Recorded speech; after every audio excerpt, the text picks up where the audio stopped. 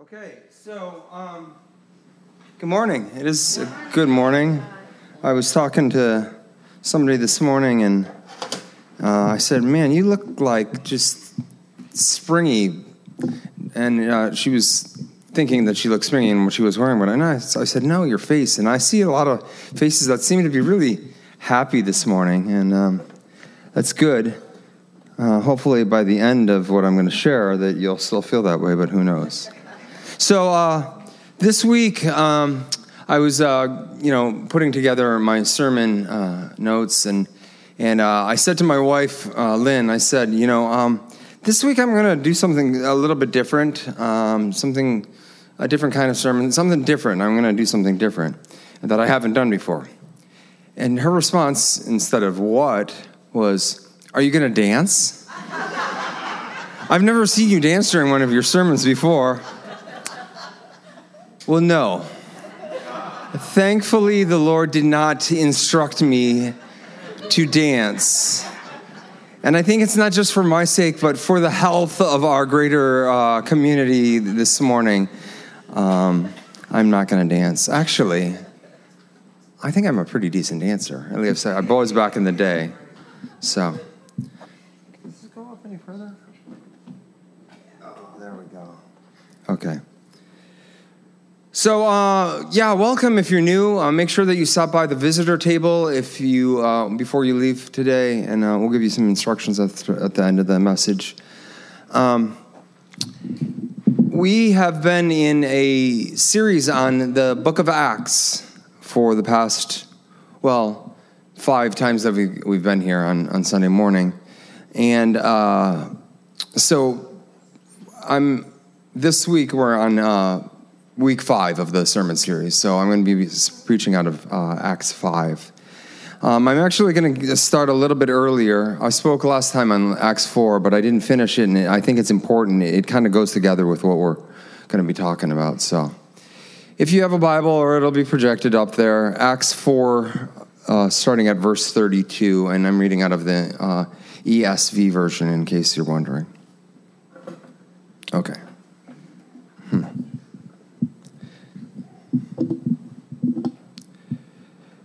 Now the full number of those who believed in Jesus' gospel message were of one heart and soul, and no one said that any of the things that belonged to him was his own, but they had everything in common. And with great power the apostles were giving their testimony to the resurrection of the Lord Jesus, and great grace was upon them all. There was not a needy person among them, for as many as were owners of lands or houses sold them, and brought the proceeds of what was sold, and laid it at the apostles' feet, and it was distributed to each as any had need. Thus Joseph, who was also called by the apostles Barnabas, which means son of encouragement. What a cool name. Yeah. I'd love to have that name.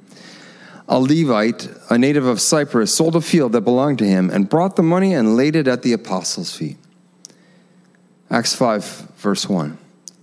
But a man named Ananias, with his wife Sapphira, sold a piece of property. And with his wife's knowledge, he kept back for himself some of the proceeds and brought only a part of it and laid it at the apostles' feet. But Peter said, Ananias, why has Satan filled your heart to lie to the Holy Spirit and to keep back for yourself part of the proceeds of the land? While it remained unsold, did it not remain your own? And after it was sold, was it not at your disposal? Why is it that you have contrived this deed in your heart? You have not lied to man, but to God. So it's kind of clear here that he was saying, he sold it for this much, but he kept some of it. So he was lying, and that was the problem. He could have held on to all of it. I mean, Peter said, it was yours, but you're lying. So when Ananias heard these words, he fell down and breathed his last, and great fear came upon all who heard of it.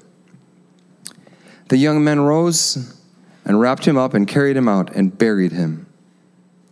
After an interval of about 3 hours, his wife came in, not knowing what had happened. And Peter said to her, kind of giving her the chance to fess up, tell me whether you sold the land for so much. And she said, yes, for this amount. So there was this ongoing lie that she stuck with. But Peter said to her, how is it that you have agreed together to test the Spirit of the Lord? Behold, the feet of those who have buried your husband are at the door, and they will carry you out. Immediately she fell down at his feet and breathed her last.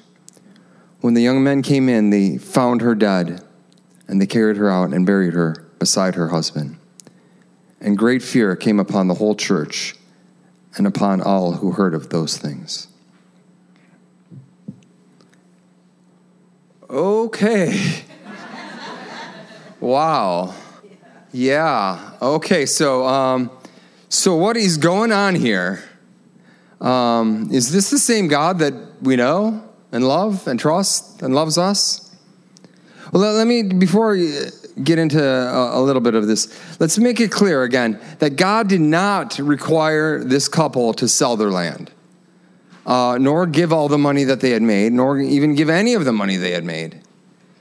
Peter made that clear, but they lied. They lied to the church and they lied to God. So what made them lie? Well, my guess is you look at chapter 4 about Barnabas, and you can kind of read between the lines that his act that he did was looked on with great honor, right? So Ananias and Sapphira probably craved that praise and honor that he had had. But their hearts, their motives, and actions were sinful. And God is holy. So this story actually should bring up a number of big questions for us. The first question that I have to set forth is, should we make a theology of this?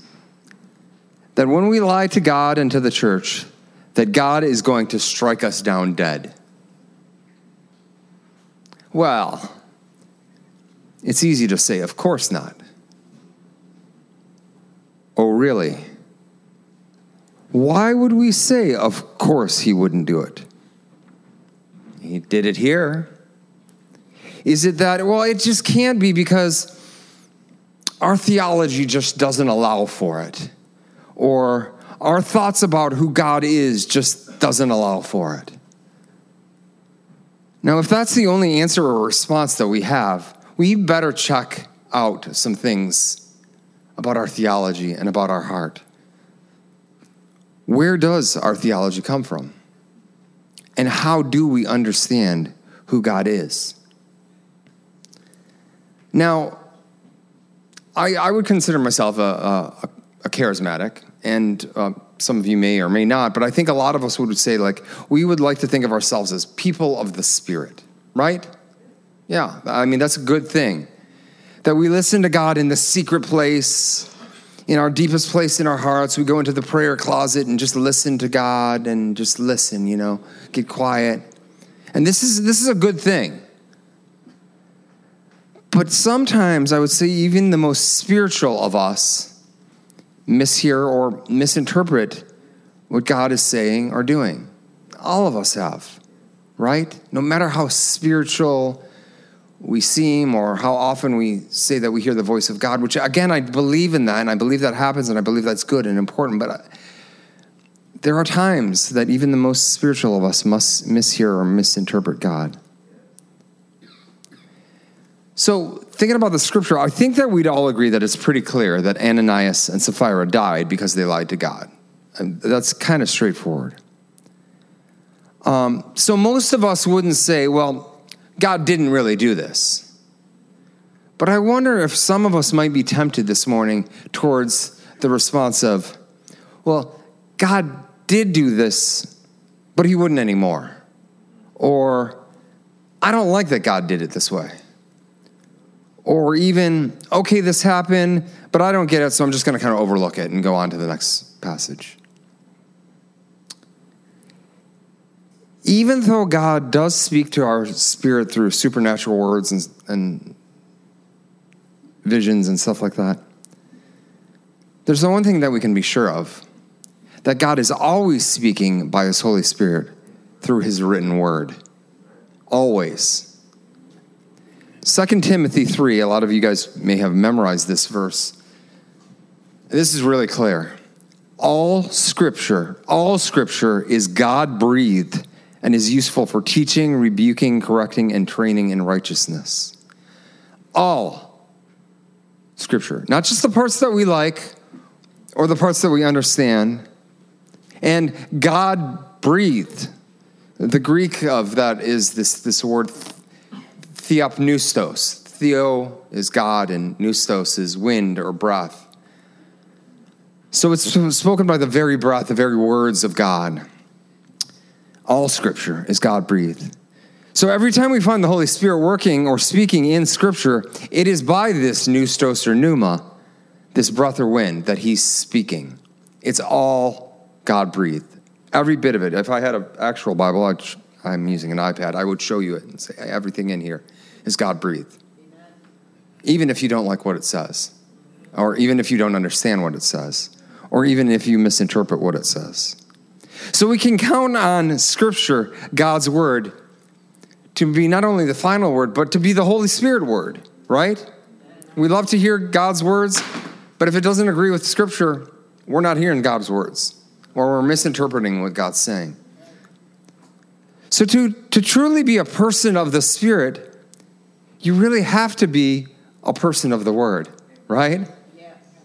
And I would say the opposite is true too. I mean, to be a person of the Word, you should be a person of the Spirit. They kind of go hand in hand.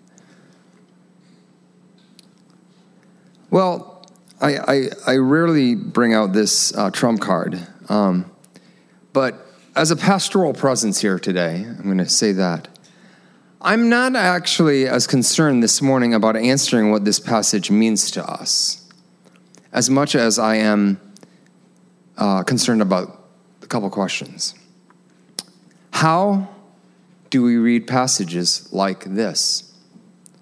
Or how do we understand God's nature and character in view of difficult passages in Scripture? I mean, wouldn't it be just easier if the story wasn't in the Bible, you know? Well, if it wasn't in the Bible, we'd be missing what God wants to be in the Bible, and so no. But yeah, it would be easier. We wouldn't have to deal with it. Don't we want our faith to be easy? I mean, just Jesus loves me, this I know, for the Bible tells me so. I mean, there's something to that, right? We talked a lot about this in Acts 4, that it's the whole thing that's happening and Sarah actually referred to it, that it's about Jesus' work. Acts is about Jesus' acts, or the Holy Spirit's acts. But do we just want the Jesus that loves me and I know it because the Bible tells me it? Or, I think a lot of us, we want all of our theology to be kind of simple and straightforward.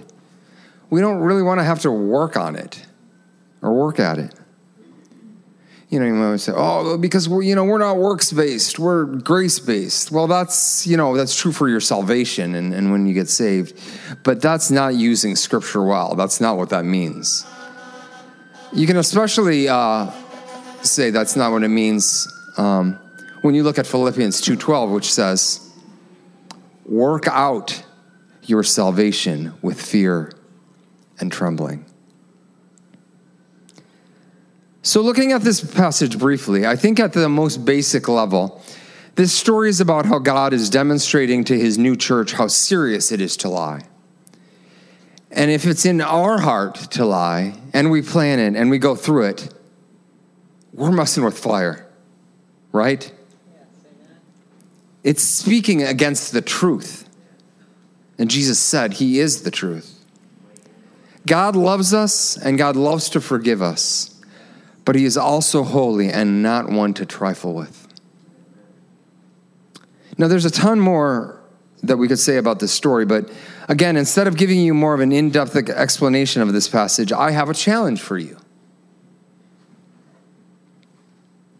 My challenge to you is to deal with it.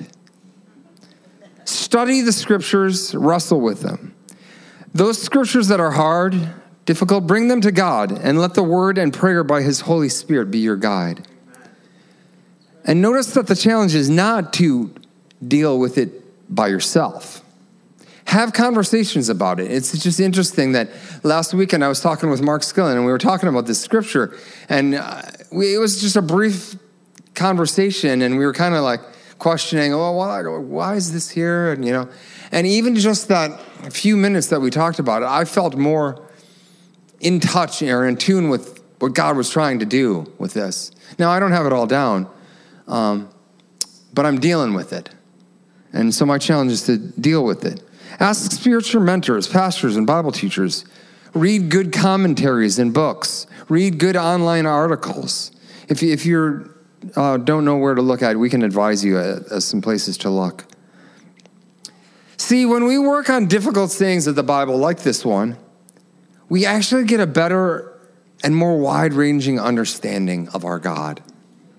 And I can guarantee you, the more you know and understand him, even through the hard sayings, the more you will love him, and the more you will recognize and really accept his deep love for you, even when it seems hard. Now, there's a lot more of chapter 5, so I'm going to try to read through most of it and share a few more thoughts. So buckle in, because it's kind of a long part, but it's a story, so just try to follow along. Now, many signs and wonders, verse 12. Now, many signs and wonders were regularly done among the people by the hands of the apostles, and they were all together in Solomon's portico, which was part of the temple. None of the rest dared join them, but the people held them in high esteem. And more than ever, believers were added to the Lord, multitudes of both men and women, so that they even carried out the sick into the streets and laid them on cots and mats, that as Peter came by, at least his shadow might fall on some of them. I don't know about that theology. I have to dig deeper into that. The people also gathered from the towns around Jerusalem, bringing the sick and those afflicted with unclean spirits, demonic spirits, and they were all healed. But the high priest rose up, and all who were with him, that is the party of the Sadducees, and filled with jealousies, again like chapter 4 if you remember, but this time it was not just Peter and John, it was more apostles. They arrested the apostles and put them in public prison. But during the night, an angel of the Lord appeared, opened the prison doors, and brought them out and said, "Okay, go and stand in the temple and speak to the people all the words of this life." And when they heard this, they entered the temple at daybreak and began to teach. Now when the high priest came and those who were with him, they called together the council, all the senate of the people of Israel, and sent to the prison to have them brought out. But when the officers came, they didn't find him in the prison. So they returned and reported, well, we found the prison securely locked and the guards standing at the doors, but when we opened them, there was no one inside. Now when the captain of the temple and the chief priests heard these words, they were greatly perplexed, wondering what this would come to. And someone came and told them, "Look, the men who you put in prison, they're standing in the temple and teaching the people again." When the captain of the officers went and brought them, they brought them not by force, because they were afraid of being stoned by the people, because people were starting to like these guys. Verse 27, and when they had brought them, they set them before the council, and the high priest questioned them, saying, "We strictly charge you not to teach in this name, yet you have filled Jerusalem with your teaching, and you intend to bring this man's blood upon us." But Peter and the apostles answered, "We must obey God rather than men. The God of our fathers raised Jesus, whom you killed by hanging him on a tree. God exalted him at his right hand as leader and savior to give repentance to Israel and forgiveness of sins. And we are witnesses to these things, and so is the Holy Spirit, whom God has given to those who obey him." When they heard them, they were enraged and wanted to kill them. But this Pharisee in the council named Gamaliel, a teacher who was honored by the people, stood up and gave orders to put the men outside for a little while. And then he talked to the other guys and he said, "Men of Israel, take care of what you are about to do to these men. For before these days, Theudas rose up, claiming to be somebody, and a number of men, about 400, joined him. But he was killed, and all who followed him were dispersed and came to nothing." We talked about this a couple of weeks ago. The sheep, when the shepherd is stricken, the sheep are scattered. He said, after this, Judas the Galilean rose up in the days of the census and drew away some of the people after him. But he too perished, and all who followed him were scattered. So in this present case, I tell you, keep away from these men and let them alone. For if this plan or undertaking is of man, it will fall. But if it is of God, you will not be able to overthrow them. You might even be found opposing God. So not all the Pharisees are bad. So they took his advice, and when they had called the apostles, they beat them and charged them not to speak in the name of Jesus and let them go. There's a good chance that both apostles, or all the apostles, were scourged with a whip 39 times. That was kind of the custom of that day. I'm not going to get into why, but that was probably how they were beaten. And then verse 41. Then they left the presence of the council, rejoicing that they were counted worthy to suffer dishonor for the name. I like the NIV version, which says they suffered disgrace for the name, and they put a capital N on name. This has got to be one of my favorite verses of all of Scripture. I mean, can you imagine? These guys get whipped and beaten and go to trial, and they were in jail, and they come out and they were rejoicing for being scourged. Like, woohoo! We just got beaten, you know? Like, we were disgraced. And you kind of people, what? Yeah, being a disgraced for the name.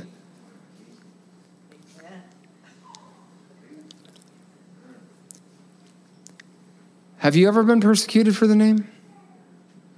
Been persecuted for being a follower of Jesus? I've been ridiculed and made fun of. But I think about these guys, and this was nothing that I've endured in the United States or even overseas places I've been. It's nothing like what the early Christians endured, or the persecution of even Christians today in some places in the world. And we have some missionaries that we support that are in places where if they got caught preaching the gospel, they'd be thrown in prison, or more, or worse. So I'm going to say a statement, and I say this next statement with as much humility, fear, and trembling as I can muster. But my hope is that I haven't missed out on more severe persecution only because I didn't stand up for the name of Jesus. You see what I'm saying? It's not that I want to be persecuted. Like, I don't think that we should pray that we be persecuted. That's not biblical to pray, God, let me be scourged and whipped for your name. But if you or I have not been rejected or belittled or persecuted because of our faith in Jesus at all, ever, have you ever questioned why? A question I ask of myself, well, is what evidence does my life show this culture and this world outside these walls that I have faith in Jesus that will undoubtedly be rejected or ridiculed? You get what I'm trying to say here? Obviously, that's not the goal. But that's kind of what's supposed to happen. I mean, Scripture even says that a lot. The apostles didn't preach in order to be thrown in jail and beaten, but they were thrown in jail and beaten. Many of us in the church talk about, and we've been talking about this a lot, how we want to go back to living in the days of the first century church. It seems like less complicated, Church wasn't a big corporate thing. They met in houses. Worship and prayer was like a lot more organic. So you want to go back to the early church, first century church, really?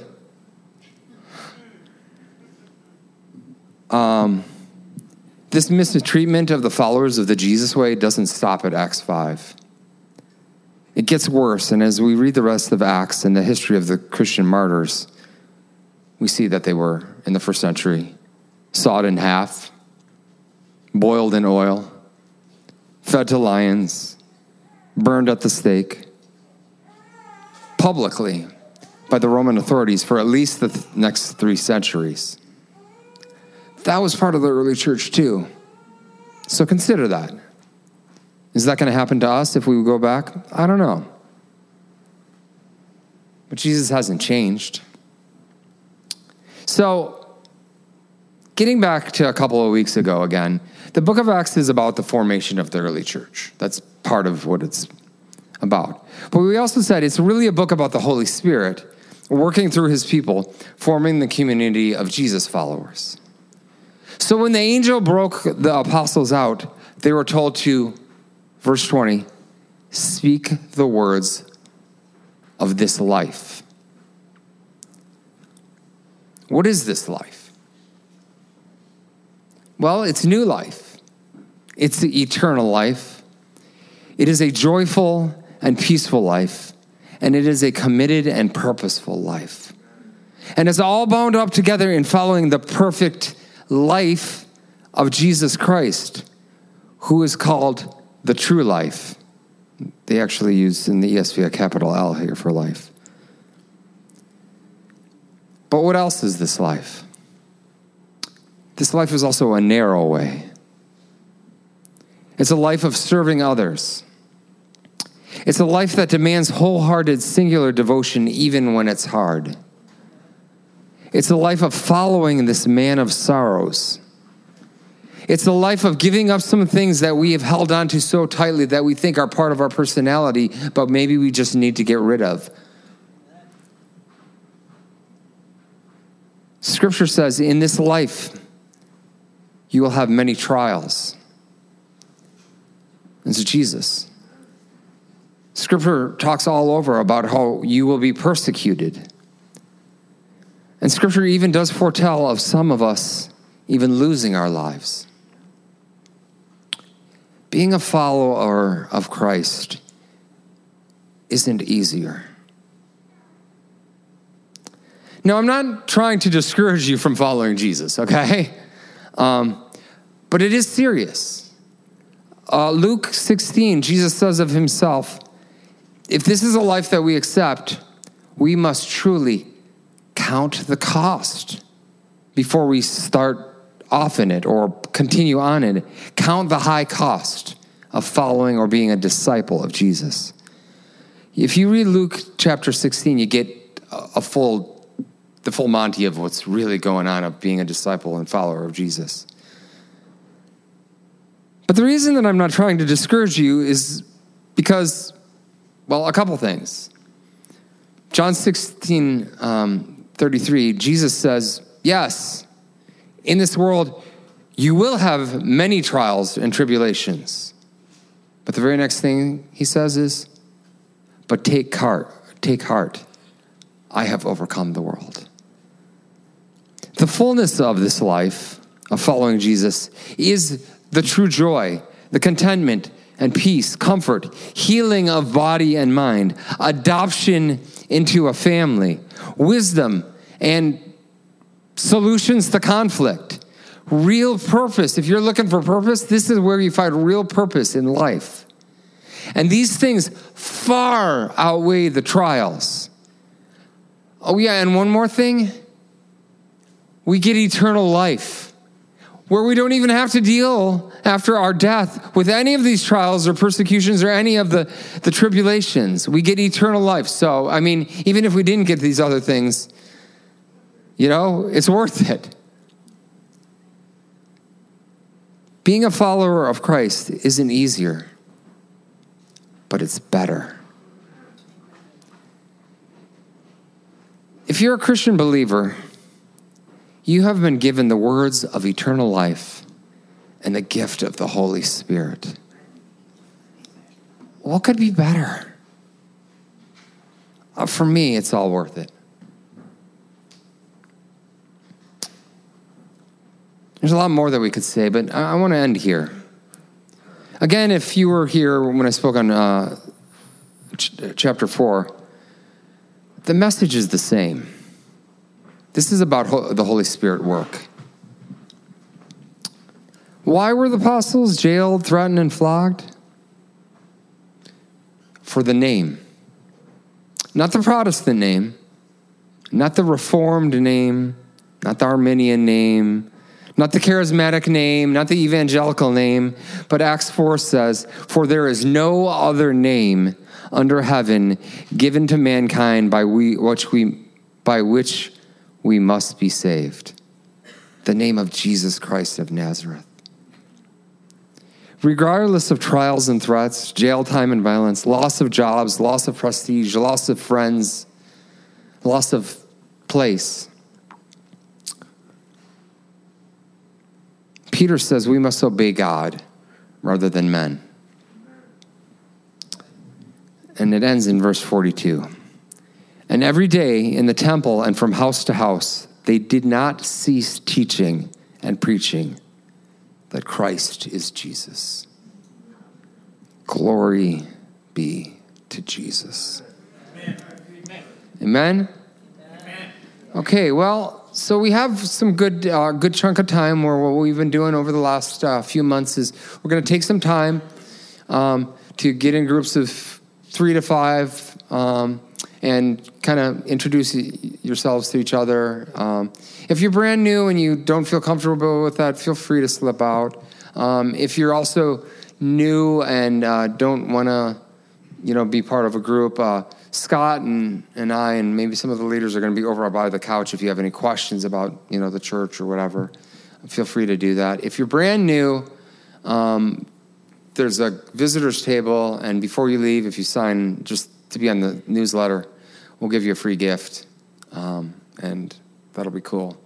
But I've got some questions to start you out with. The first is introduce yourself if you guys don't know each other, and maybe say something unique or interesting about yourself. Don't spend a lot of time on this. If I was going to say something interesting or unique about myself, I would say something unique about myself is that when I eat Doritos, I lick the cheese off of them first, and then I eat them. Anybody else do that? One, I know there are people, see, you don't want to admit it, right? Yeah, you know how good it is, right? That's the way to eat Doritos. I could also talk about how I eat my pickles and I make them into canoes first before. Up there, see? Okay. Just something, it can be more serious than that, but just something short and quick. And then something a little bit more thick is think back to the story of Ananias and Sapphira and ask these questions. What do you think Luke, who was the author of this, but it was really God who wrote it, why do you think he put it in there? In the Bible, maybe in that place. And how does reading it make you feel? If you get past that, if you self-identify as a Christian, have you ever been persecuted, ridiculed, mistreated, etc., for your faith? And how did you respond when that happened? So those are the questions. Just don't take forever to get into your groups, so groups of 3 to 5-ish, and go with that. And then we'll close you up, in 20 minutes or so, 25 minutes. We'll see. All right? All right, God bless you guys.